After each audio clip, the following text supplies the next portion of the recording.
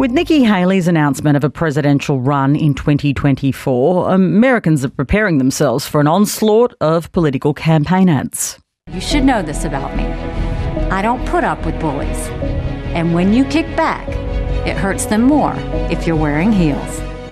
And here in Australia, we're no stranger to the rhetoric, the rhymes and, of course, the attack ads. But what makes a truly good political ad? Luke Siddham-Dundon has spent hours yesterday watching TV advertisements from over the decades, so I will provide him some counselling later. But Luke, have you found the answer? Counselling, maybe a pair of glasses. I'll need everything I can get. If you've turned on the telly, opened the paper or gone online during an election campaign, you'll know how awful and generic political ads can be.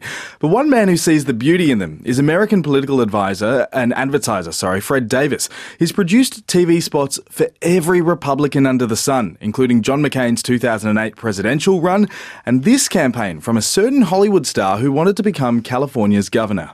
When Arnold Schwarzenegger ran for governor, I ran all his ads backwards. Would you drive backwards? Walk backwards? Then why take California backwards? The basic premise was, do you want to go back to the old days of this former governor? So everything was backwards. Planes flew backwards, people walked backwards, everything. People dove out of the water instead of into the water. And it stood out and was memorable. We're no stranger to memorable ads here in Australia. Take a listen to these. It's time to begin. Yes, it's time. Remember how disappointed you were when you realised that Kevin 07 was really Kevin O'Lemon? There's a hole in your budget, dear Labor, a hole. It won't be easy under Albanese. More often than not, though, we're subjected to boring old ads like these. It's my plan for a better future. That's why I love Australia. In an uncertain world, do you really want to be worrying about the next Morrison mistake? Labor. It's the bill Australia can't afford. So when we saw that Nikki Haley had announced her run, there was hope. Not that she would win, but that finally a serious political candidate would make something interesting. I'm Nikki Haley, and I'm running for president. Those are all friends, we're all friends that do this stuff. I'm not going to disparage it in any way, but I did see it. Does it qualify as the something that no one else is doing? No, it doesn't. Okay, so Luke, what's the secret sauce to making an effective ad? Well, political advertiser Fred Davis says it's about making something that stands out from the pack. Some people will say very powerful music, powerful theme, strong voice. All I say is something that doesn't look like everything else on television. There's all those old stories about average person sees 20,000 advertising images a day, from billboards you drive down the street, signs in people's yards, radio on, television on, newspapers, everything in the world. But how many do you remember the next day? One? That's a miracle if you remember one. And so my whole little career has been built on being the one. I asked Fred what his favourite political ads were. I should have guessed what he'd choose. Well, would I be insane if I gave you a best that was anything other than mine?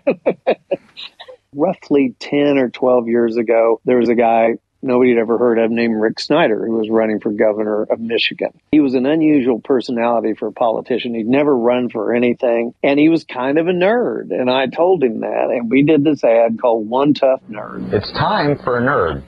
His 10-point plan to reinvent Michigan is so detailed that, well, it's likely no politician could even understand it. But it's the way to finally save our state. Rick Snyder for Michigan.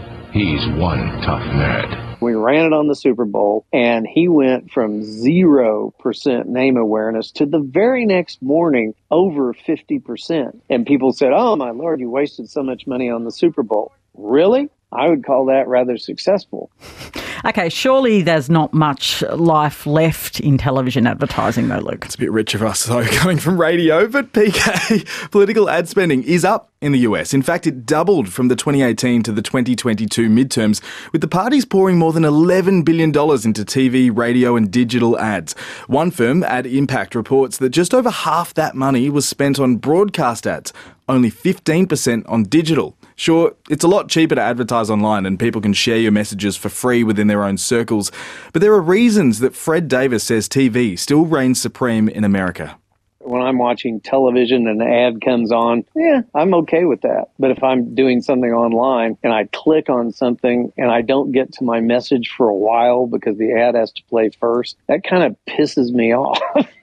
I'm not inclined to like whatever that message is about. The other thing that makes them work, we think, is that it's tens or millions of eyeballs focused on a screen at one time. Had we done that online, a lot of people might have seen it, but it would have been over a long period of time. The next day, there wouldn't be the talk around the water cooler. Hey, who's this Rick Snyder? Can you believe this guy called himself a nerd? It's thought-provoking in a very finite period of time. It smashes you over the head with a hammer. And that is still what broadcast TV is best at.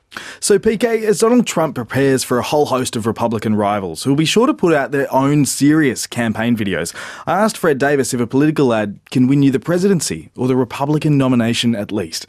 He said, no video, however different or engaging, could save you if you weren't a good enough candidate. That makes sense to me. Thank you. Fred Davis is a Republican political advertiser, was speaking, of course, a little earlier to Luke Sidham-Dundon, who brought us that report. Stream any ABC radio station live and on the go. Discover new podcasts, music and audiobooks, all free on the ABC Listen app.